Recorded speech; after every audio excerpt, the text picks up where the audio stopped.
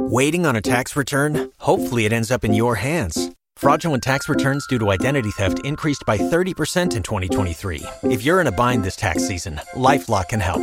Our U.S.-based restoration specialists are experts dedicated to helping solve your identity theft issues. And all LifeLock plans are backed by the $1 Million Protection Package. So we'll reimburse you up to the limits of your plan if you lose money due to identity theft.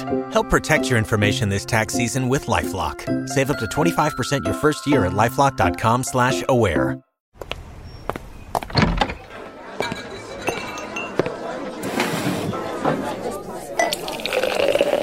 Hey, pull up a chair. It's Hacks on Tap with David Axelrod, Robert Gibbs, and Mike Murphy.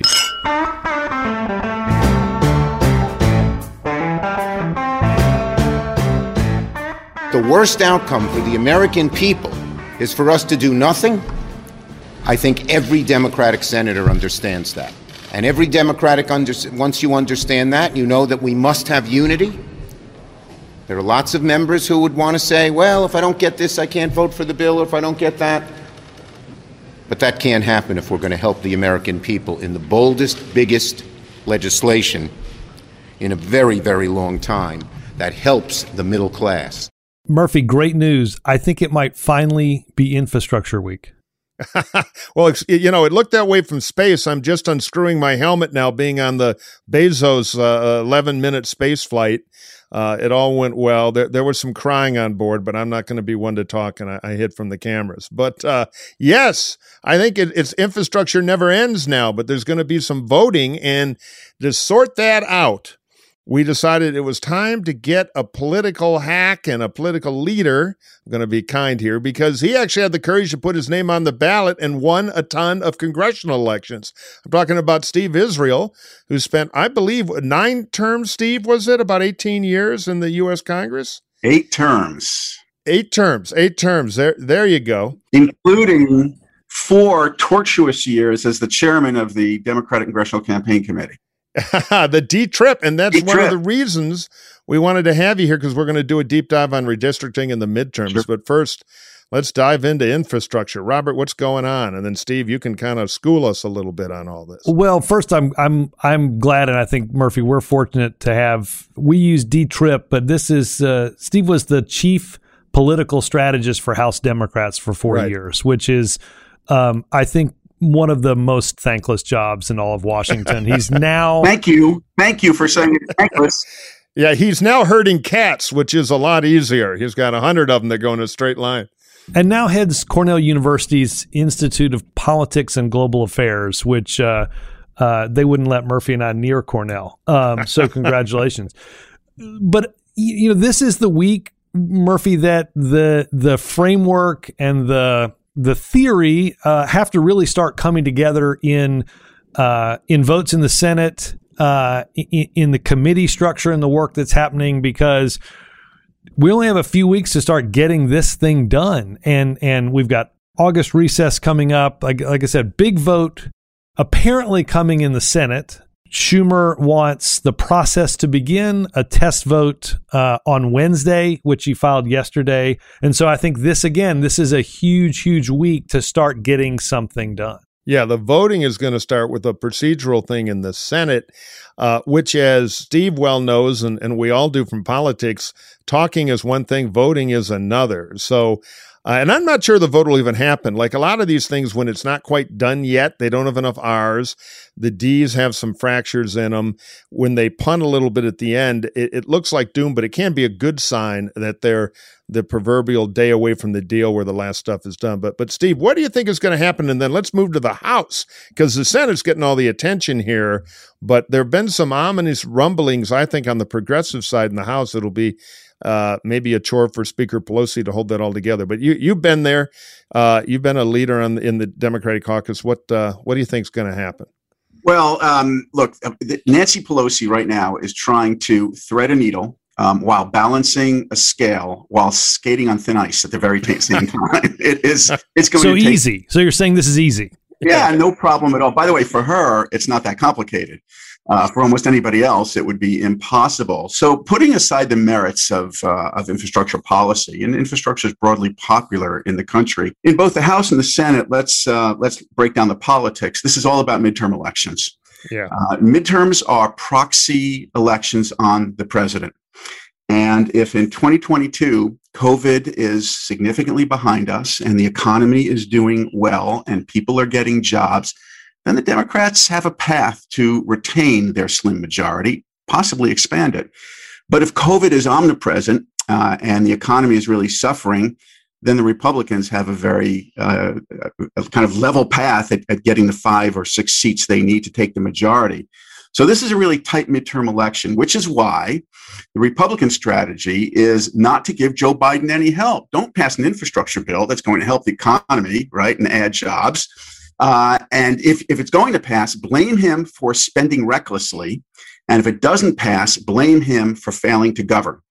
And Pelosi's strategy is even more complex. She's got to protect about 7 Democrats in her majority who are in Trump districts, but she cannot protect them and pass this bill without progressives. Now, as you know, those 7 Democrats in Trump districts, they're moderates.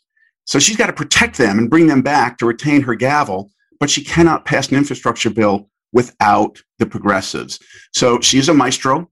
I sat with her for 4 years watching her, she's like Toscanini conducting a jazz fusion orchestra. But she will not do anything before the Senate passes a bipartisan bill with hard infrastructure and a reconciliation bill with progressive priorities. At that point, she'll know what the landscape looks like, make a decision in real time, and bring bills up for a vote on the floor. Yeah, a lot of orchestration here. Yeah, no, it is going to take some wizardry. And the problem is the stakes are kind of increasing because in the Republican world in the Senate, there's real tension. One side, the smaller side, led by the Romneys and the Portmans of the world, are like, look, infrastructure is good.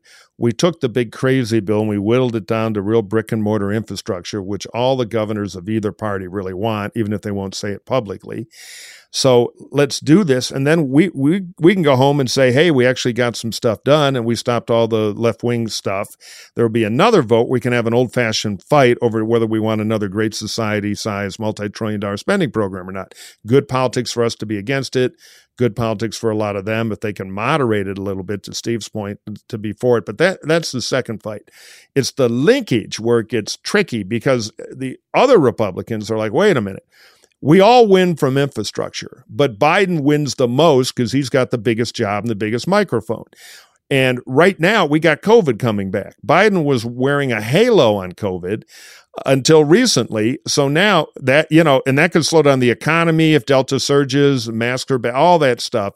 So they're like, is this really a time to throw a life preserver to Joe Biden? Which is why they need 10 Republican votes. And they probably have 8 of them right now in the Senate to move this thing forward. The more it gets combined from the Republican point of view, that it both have to pass, pressure on Manchin, et cetera. We've talked about all this a lot. It's even more tempting for the Republicans to say, no, they held a gun to our head. We're not voting to endorse some multi-trillion-dollar welfare thing. So the pressure to sink the thing becomes stronger, not weaker. And then you've got the progressives on the left who are clearly not too enthusiastic about infrastructure. And so, it's a powder keg right now. And I thought 3 weeks ago this thing would go because there's a win for everybody. But now I think they're smelling more blood on the Republican side. Well, I think, let's be clear. Murphy has this fantasy a little bit in his head that the liberals blow this thing up in the House or somebody gets too greedy in the Senate and the Portman Romneys of the world just kind of step back and shake their heads like, gosh, we were ready to do it, but it just, the other guys blew it up, which would be interesting. I will say, I think, but not to leave the Senate too quickly, I think the biggest hurdle in my mind is I don't think I know the names of the 10 Senate Republicans that are going to be for this yet. And that's a scary thing. But let me ask you this, Congressman, because you had to fight with this. The reason why I think Democrats ultimately are going to hang together and create this cobbled together coalition that could only be put together in these pressure-filled times is you don't want to go to the voters in 2022 without saying, hey, here's what our majority means for America. Walk us through. I mean, you've said, I know you've sat in those meetings and said, do this, and here's why. Yeah, you're exactly right. So let me paint a picture for you. When you walk into Nancy Pelosi's office, she has two things prominently on display. She's got a stack of baseball bats leaning against the console with several television sets. Helpful. Has she used them on anybody we know? And she's also got a bowl of Ghirardelli chocolates. And so I always took that as kind of a subliminal message. We can do this the easy way, or we can do this the really hard way, but we are going to do this. Her fundamental obligation, and she's all about her caucus and her clients. Her clients are the American people, but also her caucus, making sure that she's protecting the majority and bringing these people back. Bob, I think what you just said is the case she's going to make, that at the end of the day, we may have an imperfect package here, but we are delivering something to the American people. And if we don't deliver something to the American people, even if it's 80% or 60%, we're going to lose this majority. And all it's going to take is 6 Democrats not coming back to lose this majority. So that's the case she's going to make. And she's going to make it to the caucus in general. She will have her meeting with the caucus and she'll make the case passionately. But then, and this is her brilliance, she brings them in one at a time and she sits them down near the baseball bats and the Ghirardelli chocolate and she will talk it through. Now, her brilliance is also she will listen and try and give an individual member what they need. And she will not give up until she gets that whip count where it needs to be. Yeah. Just on the theory that politics is, of course, a mirror image on both parties in many ways. When Schwarzenegger was governor, he kept the about 85-pound Conan sword right behind his desk, which totally drew your eye when you walked in the room. You kind of stared at it, and it was similar, one at a time. So riddle me this, guys. Let's say that Joe Manchin decides he's not for $3 trillion and instead is only for $2 trillion on the Great Society 2.0 stuff. So they can get the clean they find the last 2 Republicans and they can get the thing done in the Senate, the bipartisan bill that Biden is for, led in the Romney group. But they can't get the other one done. They're 1 or 2 short, and the progressives won't take a smaller bill. Manchin won't go all the way. And it goes to the House, and the House politics become, do we pass the standalone infrastructure bill where the Republicans are going to get some credit, but at least in my view, Biden will get the most, or do the progressives, all 90 of them in that caucus, do they bolt then? And even Nancy can't hold it all together if they can't get both done in the Senate. That to me is going to be the real potential scenario where it could unwind. I think Bob was right when he said before that Pelosi's going to make the case that you bolt on this vote, you're going to be in the minority in the next Congress. You will not be able to get anything done. And so let's do what's imperfect and build on that. Yeah. And look, I think it's a powerful case because the difference between the House and the Senate is you still have the ability to play a little bit in the Senate if you're not in the majority. It's still a minority, but in the House, it's really, really hard. The Rules Committee and everything is really judged majority minority. And look, I mean, the exact scenario, Steve, that you described is how we got from a concept of healthcare to Obamacare being law. And I've said this before, but it bears repeating that there would not be Obamacare without Nancy Pelosi, because I don't know how many baseball bats and chocolate she had then. My guess is there was an equal use of both right up until the very end. Hey, Bob, people were bruised and fat. Well, I will say, she's remarkably effective, and I think she's done this in a smart way too, Murphy, to your point. She's not going to make her members walk the plank on something that isn't going to happen until the Senate acts. And I think that was really smart because, look, she's been there a long time. Some of the members haven't been there as long, but they remember, a lot of these fiscal and spending bills, they start in the House. And what happens is the House passes something that is big and grandiose, and then the Senate does their whittling job. and then the House has to either defend what they voted against. I'm reminded of this is going I'm in the Wayback Machine now, the BTU tax, right? Oh my goodness. This idea of what Clinton was doing in his first economic recovery package. And again, the House had to walk the plank on something that the Senate was like, we're not doing that. That's crazy.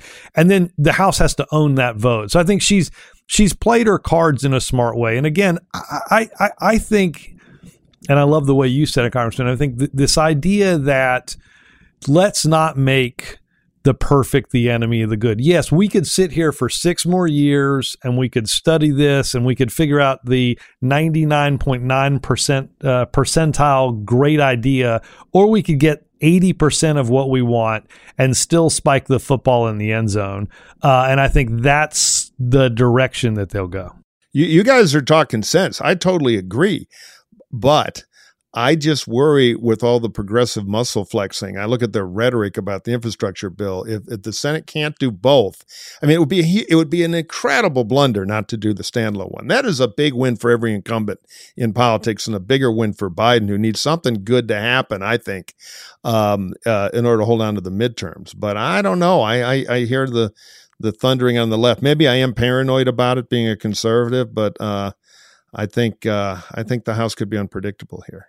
At the end of the day, Pelosi will bring this to her tried and true mathematical formula in determining when this is voted on and how she assembles the 218 or so votes she needs. I would be in the room with her when Speaker Boehner would call, or Speaker Ryan, and say, look, I got a problem. I know we can't go off this debt cliff. I don't have enough Republican votes to prevent it.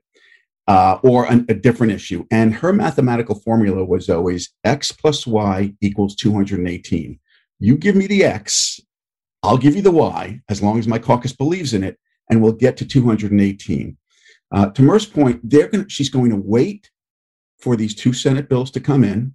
She's going to establish what the X is, what the delta is, and cobble it together. I believe very strongly that there is going to be an infrastructure bill. Not everybody's going to be happy with it, but the Democrats cannot afford to go home in a midterm election without having something big and bold to point to, even if it's not big or bold enough. Yeah, that is the hanging in the morning, the midterms, and that does tend to clarify even the most muddled mind. So if I had to bet, I'll bet you're right. I'm just a little paranoid about what I hear out of the progressive side. All right, hold that thought. We're going to take a short break, and now a word from our sponsors.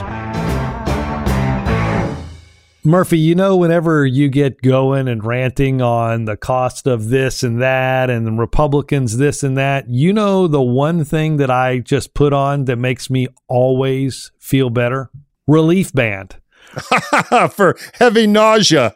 I don't blame you. I feel that way whenever we get into progressive loony land, my friend. But what do we do about it? Well, do you know 1 out of 3 Americans regularly suffer from nausea? We've all experienced that horrible feeling, me maybe more than others, whether it's in the backseat of your car staring at your phone, or after one too many on a night out with friends, or even just the anxiety of a normal workday. Nausea can ruin your day and force you to change your plans. So there's a great thing now that you should check out, Murphy. It's called Relief Band, and this product is 100% drug-free, doesn't create drowsiness, and provides all-natural, long-lasting relief with 0 side effects for as long as it's needed.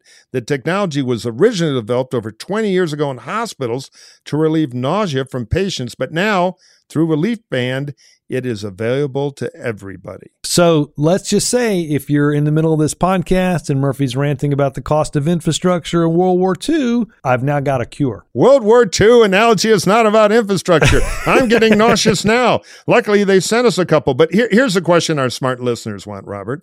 How does it work? Well, what Relief Band does is it stimulates a nerve in the wrist that travels to the part of the brain that controls nausea. So when it blocks that signal, you get less nausea, less feeling you're sick. Murphy, you've tried this, right? Yeah, they sent us a couple. And I just turned on progressive radio, slipped it on, and I was immune. I felt fine. It's comfortable, it works, and it's really good. I lent it to my wife, too, and I've told friends about it. One friend told me car sickness is what it's really good about. Anytime you go on a boat, and I grew up around boats on the Great Lakes, increasingly you see these things because a lot of people are very bothered by boat motion. Obviously, Robert, and you might want to wax on about this, it's a great pushback on hangovers, let alone anxiety, pregnancy, and all the things you want to get peace of mind by knowing you got a cure or a way to prevent them, because nausea is a bummer. It can just kill your day.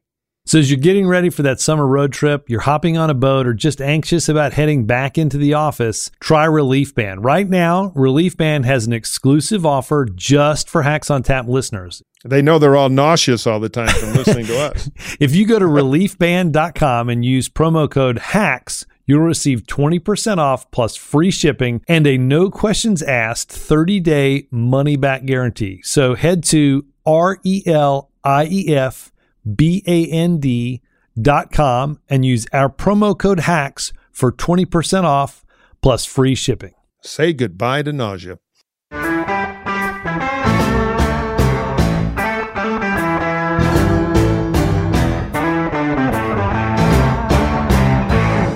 Let's talk about the midterms. This policy stuff is going to give us a migraine, I think, at least Robert and I. We're political hacks, and I think we ought to move on to the midterms. So before we dive in, we ought to probably do a Hacks on Tap quick refresher course to our poor, long-suffering listeners here about reapportionment and redistricting, two hard-to-spell words that are connected but not the same. So I'll start, and then you guys take it up. Every 10 years, we do a census, and we find out, because we can't mint more congressional seats. Historically, that's been done in the Senate. We used to be great at, hey, let's cut Dakota in half and create more Senate seats. Can't do that in the House. So somebody's got to win, somebody's got to lose as population moves. So they're going to be less in Illinois, more in Florida and Texas, et cetera. So from that, then the politicians enter with redistricting. So why don't you guys kind of walk everybody through, a little different in different states, but how that generally works. Steve, you want to take that one because you lived it? Well, you just gave me PTSD from the 2012 redistricting. Look, whatever state controls the process benefits that party. And so in New York, for example, New York, we have a Democratic governor, Democratic legislature. We also have, by the way, an independent redistricting commission. But at the end of the day, the independent redistricting commission, if they don't come up with a map for New York, it's going to go to this legislature and the governor, which means that Republicans in New York, if you're a Republican member of Congress, you're very concerned that you're going to lose a district. Where Republicans run the whole thing, they're going to pick up seats. Now, I've seen forecasts that Republicans can pick up, just by redistricting alone, anywhere from 5 to 8 seats. All the Republicans need to do is pick up 6 to get in the majority. And so this is clearly going to be a challenge for Democrats, trying to figure out how you retain the majority when partisan redistricting may be eliminating Democrats before there's even an election. Yeah, no, it's funny to go a little aside, and then you guys can slap me back on track. But I always love the independent commissions, because voters love an independent commission. But redistricting is so important. It reminds me of one of the great political movies I highly recommend, The Great McGinty, a Preston Sturges movie from around 1940. And it's about this hobo who is very good at stuffing the ballot, so gets elected. The character of the boss is played by the great character actor Akeem Tamaroff. So our guy, the city councilman, comes marching in, and Akeem in his big office is reading the newspaper. We see the headline, "Reform Movement Gains Support." And he says, boss, the reform movement, they're onto us. We're screwed. And the boss crumples up the paper and looks at him, and Tamara says, "You idiot, I am the reform movement." And so these independent committees, as you say, in the end, don't become that independent. There's also hijinks. I used to live in a district in California that the great old Waxman Berman Democratic machine drew, two highly politically talented members of Congress, that was only contiguous at low tide. And I can tell you, I used to sit around with John Engler in Michigan, and we were looking at the map, what to do about Sandy Levin, a rather effective and from our partisan point of view, irritating Democratic congressman. We kept trying to figure out how to draw him into Ontario, Canada.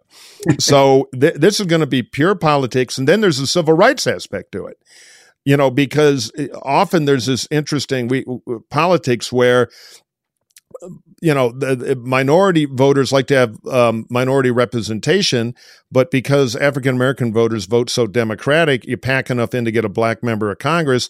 The Republicans can be happy because you make other districts more Republican when you move those numbers. And then the Justice Department can get involved. And then there are lawsuits to slow it all down. So it is quite a circus. But I agree, Steve, with your analysis. The Republicans very well between apportionment and redistricting get a freebie of 2 to 3 seats here in a 6-seat margin, plus the average loss. I don't really believe the full historical thing, but the average loss is about 27 seats for an incumbent president. So those headwinds are pretty big.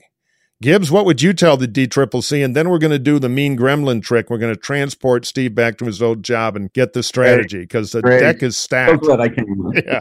Luckily, it's only make-believe here on Hacks on Tap. I think there's kind of 2 buckets here, right? There's the known and the unknown. And the known is what you just talked about. And look, there's no real guessing game as to where we think a bunch of these seats are going to net out from a redistricting standpoint. Because you understand, as the congressman said, what legislatures control this, what quote-unquote independent commissions control them, and whatnot. So you have a pretty good sense of kind of how this will play out. I think the great unknown, obviously, for 2022 is I don't think we have a real sense yet of what the political environment's going to look like, and quite frankly, it could change several times. You mentioned this, Murphy. COVID's back on the rise, right? The stock market freaked out a little bit yesterday. Not that that's how most people judge their own personal financial situations, but it gives you a little bit of a tell. And look, there's a lot of churning, and these are the dog days of legislating, right? These are, I'm going to now refer to these as the baseball and chocolate days of legislating. These are where, quite frankly, the slog of getting something done, it doesn't conform with the news cycle. I used to stand up there at the podium, and every day they wanted, like, well, what happened today on healthcare? Well, the subcommittee on something you've never heard of had a hearing on something you didn't know about, and it's just it maintaining some of that momentum is hard. But I think what we don't really have a good sense of is, to the point that was made earlier, how's the economy doing, right? How do you feel about are our schools open? Have we gotten more people vaccinated? And are things getting back to normal? And how do kind of people feel about what's coming? And I think that's going to be the real interesting thing. And that won't be formed for some bit, and it will take really the adroitness of each party to take advantage of the tailwinds or the headwinds, and then, try through the legislative process either to add some points onto the board through infrastructure for Democrats, or slow something down and create chaos. Chaos actually is bad for the party in power, regardless, I think, of who creates that chaos. And Republicans know that, which is why, quite frankly, if you're in the House minority like Kevin McCarthy, your job every morning is stir the cauldron of chaos. Can I really briefly narrow down the midterm to its essence? Sure. Look, because of redistricting, there are only about 20 swing seats left in the United States Congress. Districts have either been drawn bright blue or ruby red. So we're down to 20 swing seats. If you are in a bright blue district, no matter what's happening with the economy or COVID, you're voting for a Democrat. If you go out and vote, you may stay home. They got to get them out to vote. If you're living in a ruby red district, no matter what happens, you're voting for a Republican.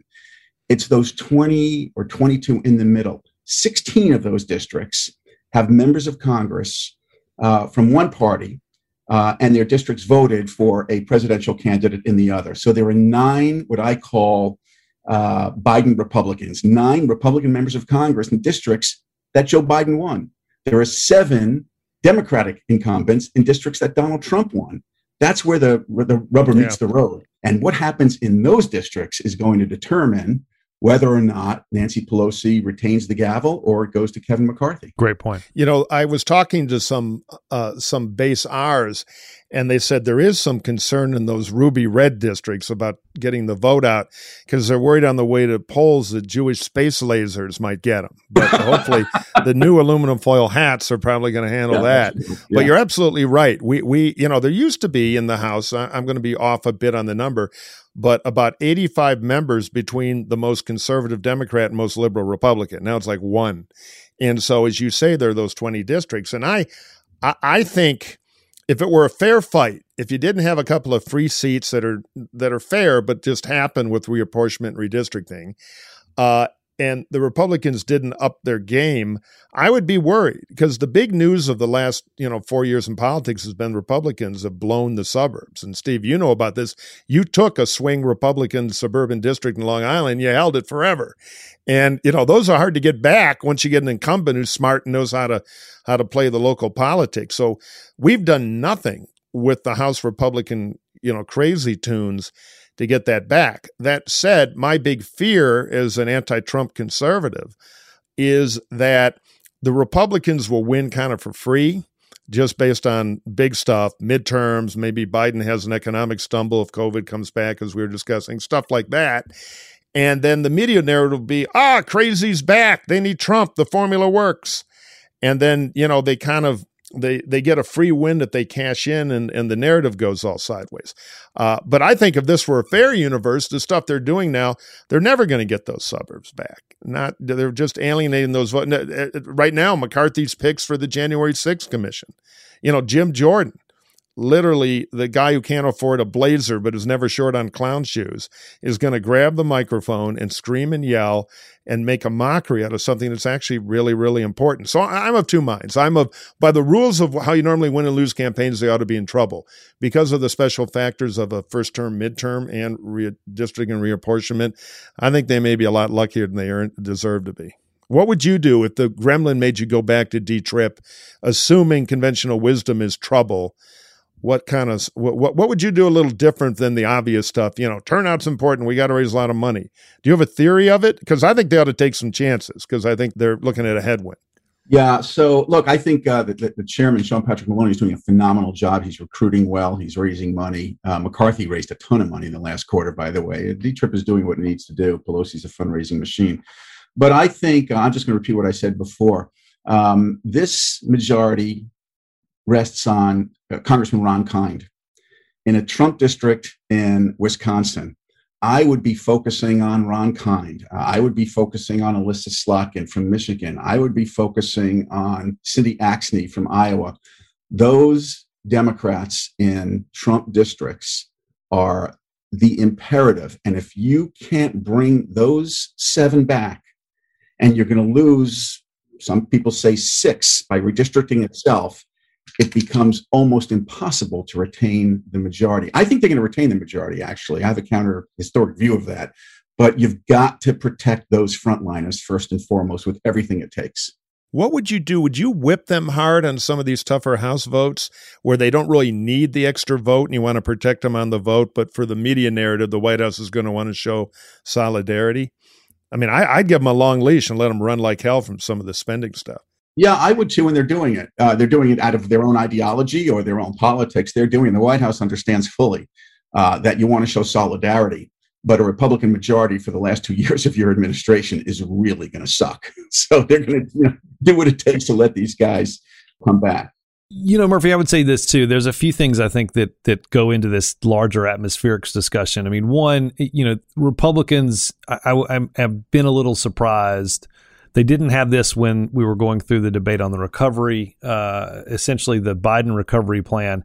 There really isn't a formed GOP message altogether right now. It's a little bit like they're shooting at any target that sticks their head up. Well, there's one that Trump is God and walks on water, and that's the message of about 3/4 of the House conference now. Well, and my next point was, I don't think Trump's going anywhere. And I think if you read, if you get a chance to read, there was an article in Vanity Fair on the web yesterday around the interview that Phil Rucker and Carol Leonnig did with Trump back in March. And I'm telling you, there's no less crazy going on at Mar-a-Lago or inside of the Trump political mind than there was at any moment in the White House. And I bet it's more now because, you know, he's in Elba and he's screaming out the window and everything. But yeah, I agree. It will be remarkable. I do think one of the things, you know, that seems a little different than, you know, the days of I remember being in Senate races or places where you were hoping that if you didn't have enough money, that the committees like the D-TRIP or the DSCC had enough money or whatnot. I will say, I think money is no longer an object in these races. I think there's so much money that is, and so much of it can be raised literally with the click of a button on a computer.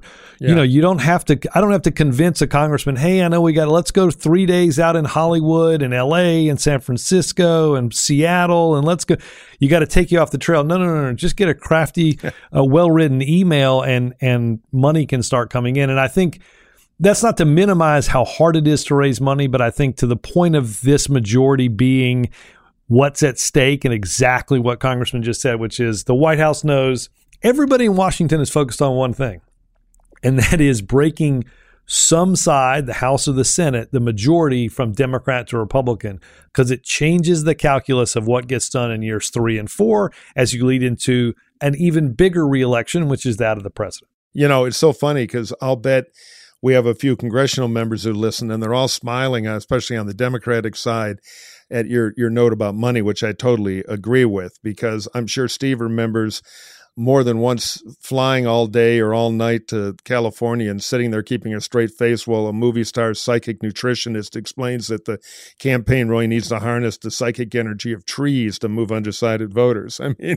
hell, I've been in a few of those meetings myself. I was going to say, this sounds like you're remembering a meeting and a flashback, not the congressman. I wrote an article for the Weekly Standard years ago about what it must be like for Dick Gephardt to fly out and listen to Barbara Streisand talk politics for three hours to be able to raise to $500,000.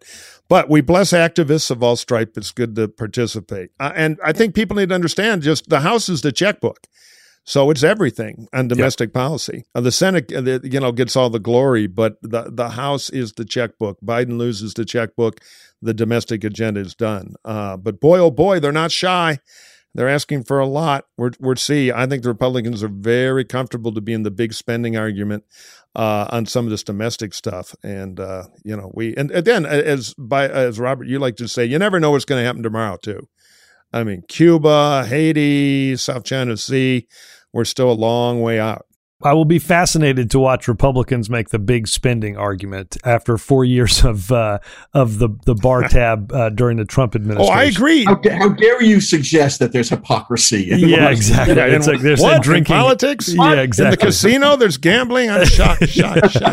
One of the things that's bummed me out being under the hood for so long, American politics, is boy, voters seem pretty damn okay with hypocrisy. We'll see. I was shocked at the way the Republicans forgot we're fiscal conservatives during Trump, who even on a personal basis was fleecing the taxpayers.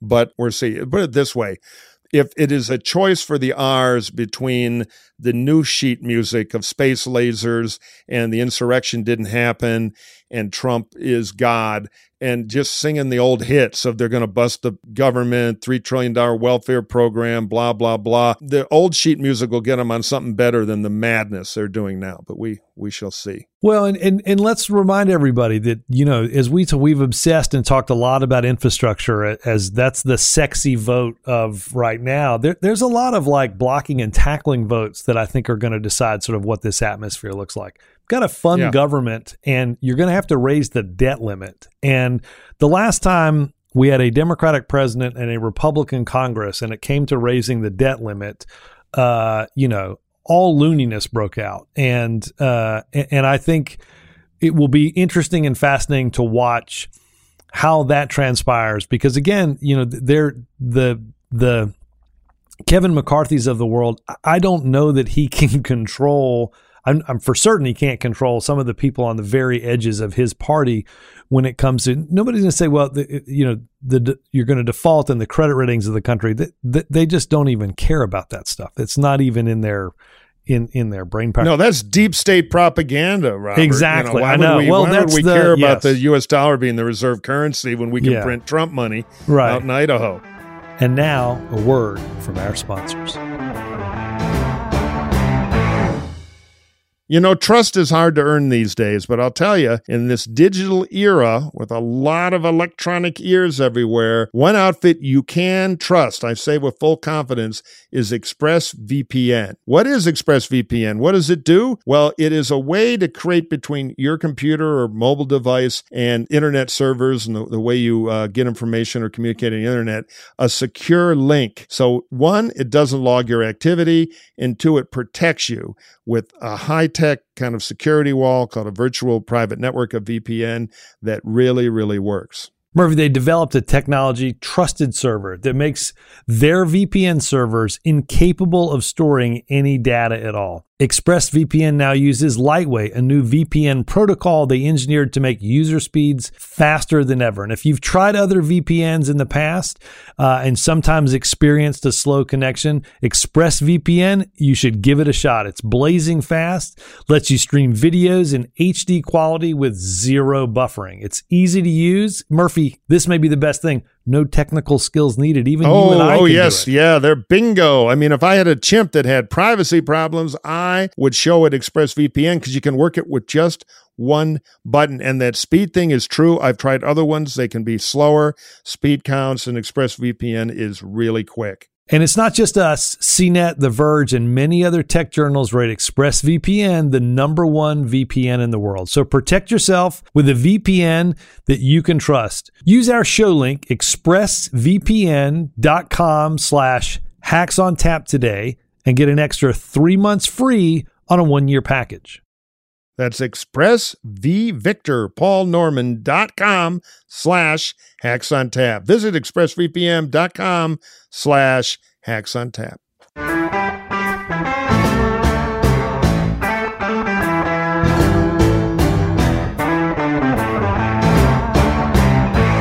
Real quick, just on congressional stuff, Ohio 11, there is a hell of a special going on out there. It's Marcia Fudge's district and basically Cleveland and that area. Urban district, she's going to the cabinet, and you have this just face-ripping primary going on there between Chantel Brown, who was the long shot and is still a little behind in the polls but has closed it, and Nina Turner, who's a real Bernie warrior. Congressional Black Caucus PAC endorsed Chantel Brown, and now it's just a face-ripping axe fight.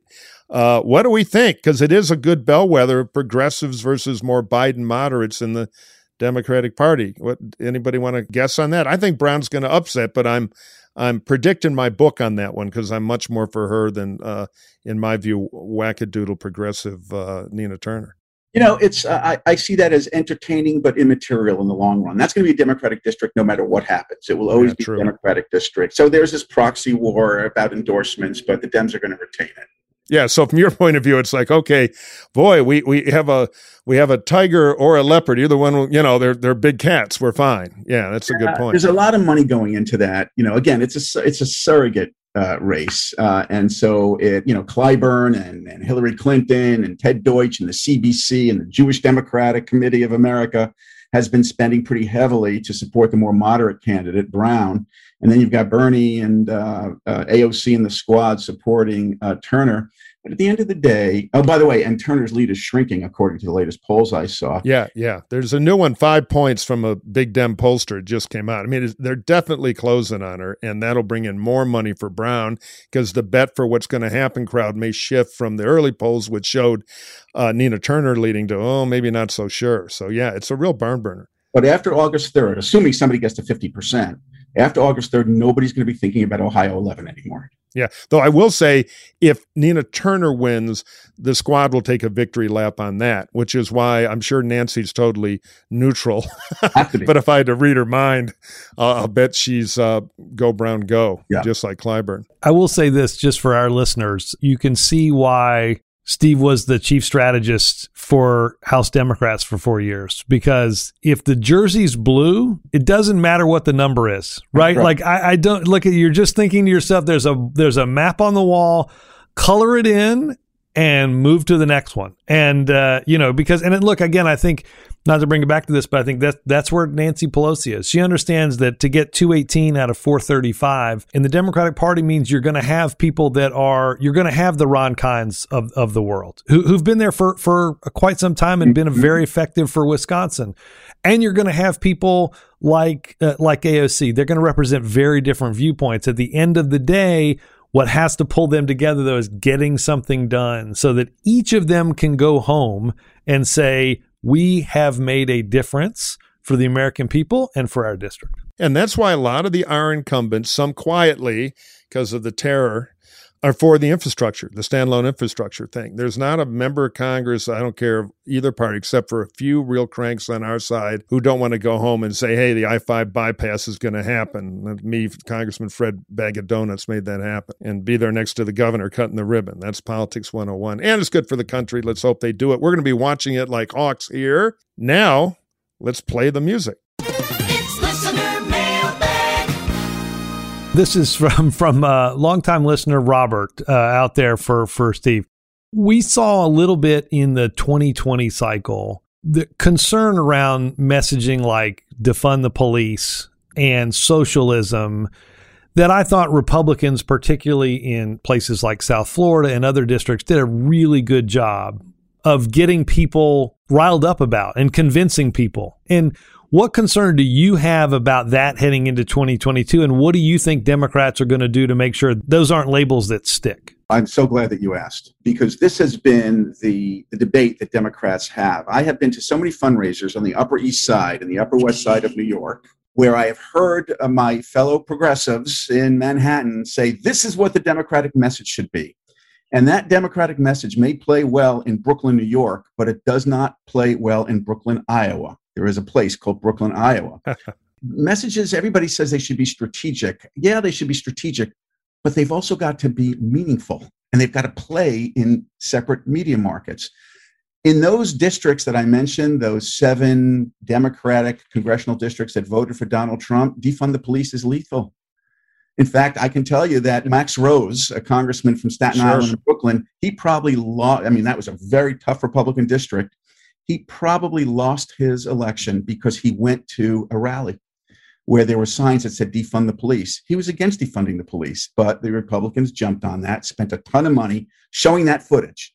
And so that kind of message, I think, is lethal in those districts. What counts in those districts is, and I've been to those districts, I've flown into them and driven through them. It's all about jobs.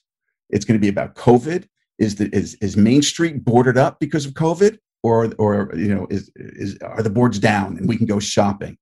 It's whether you feel like you have mobility, you have a future. It's about the cost of its taxes and the cost of education and your kids doing okay. Those are the issues that resonate in those districts. So the Democratic message cannot be one size fits all. It's got to play differently in different districts. It's like driving, listening to your radio. Sometimes you're listening to jazz, sometimes you're listening to classical, sometimes you're listening to classic rock. The Democratic message has to kind of hit the same tune. Different messages appeal differently to different kinds of constituencies and consumers.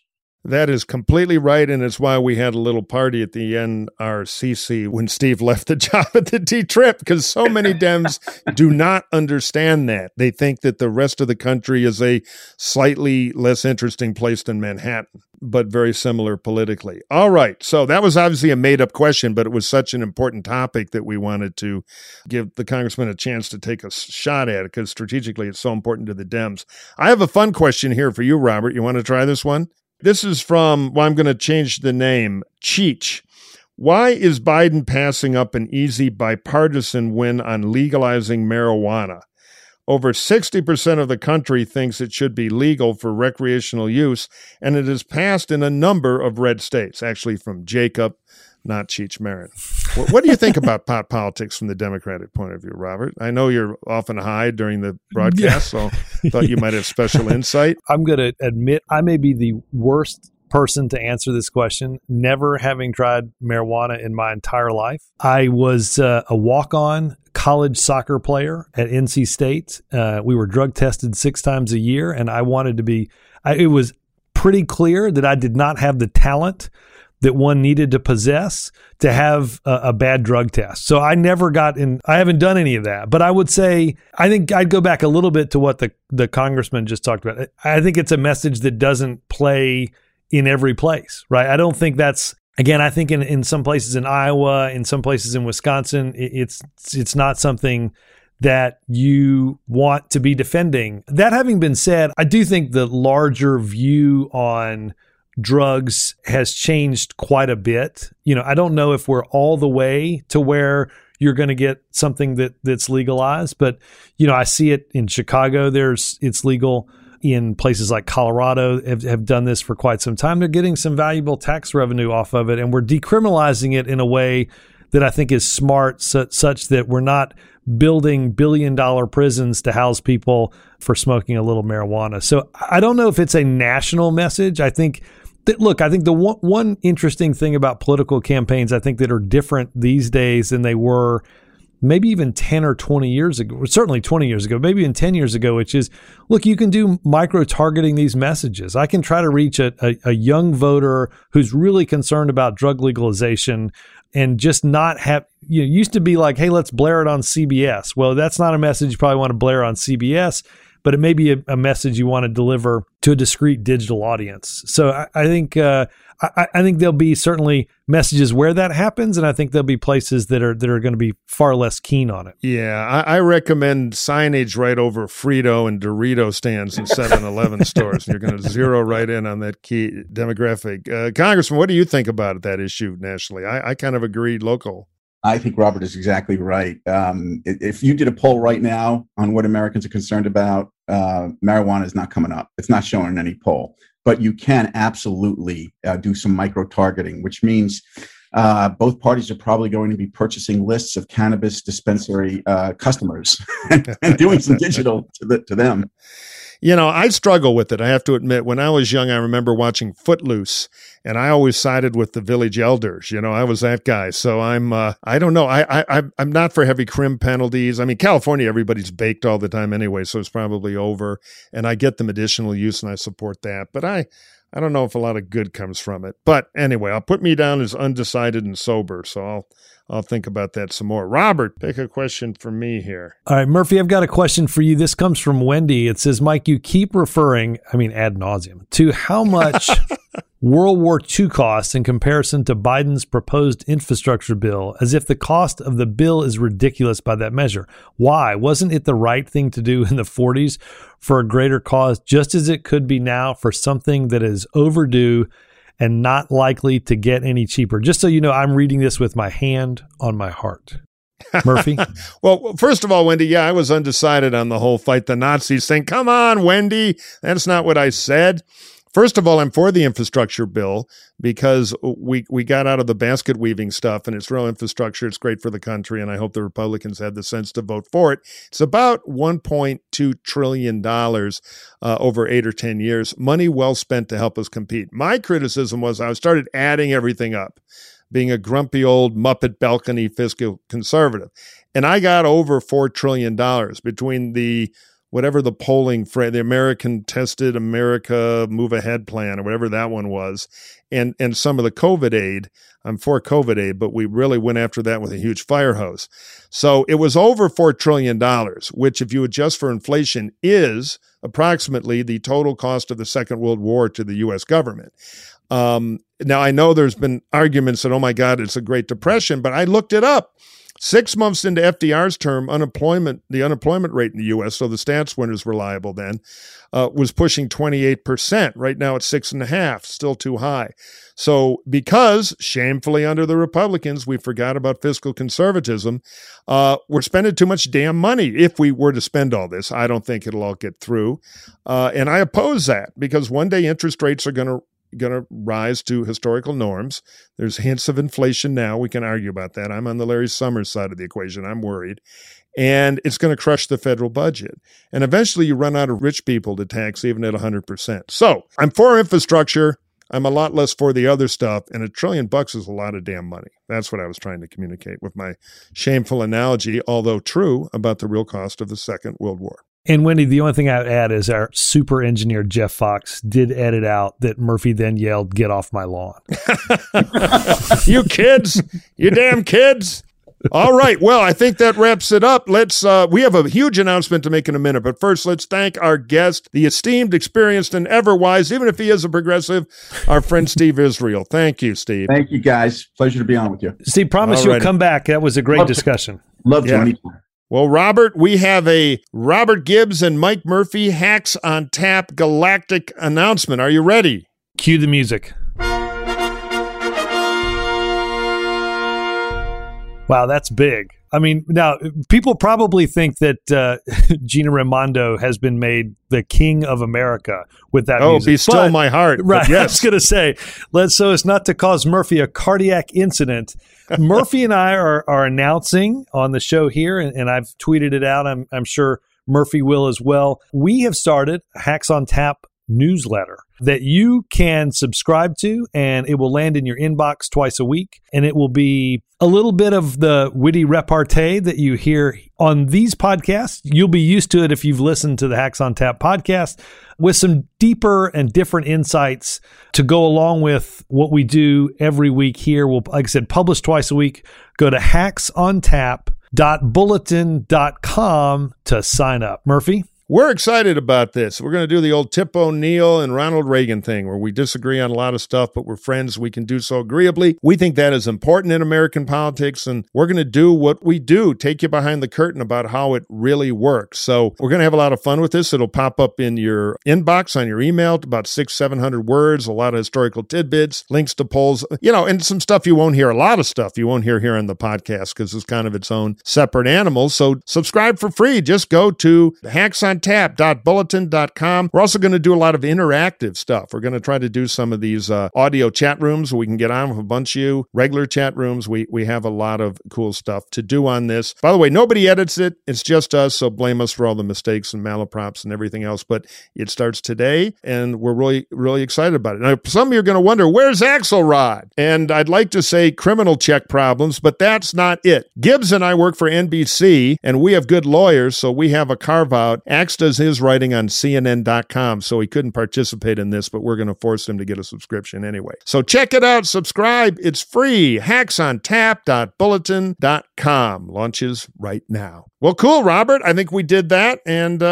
we had a tremendous conversation with our friend Steve. He was a great D-Trip chairman. He was respected on our side, so he really knows his business. He was great in the inside, and I love the visual of the baseball bats and the chocolate. That's going to be hard to get out of my head. Murphy, as always, I enjoyed it, and I am really looking forward to our new newsletter endeavor. Yeah, we're going to have some great disagreements, a lot of tidbits, and a lot of fun. Until then, hackaroos, we'll talk to you soon. See you, pal. See ya.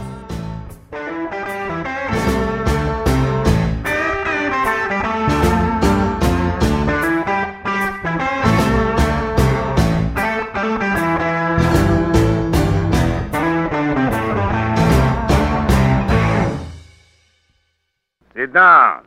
Have a cigar. Are you kidding? I know them cigars.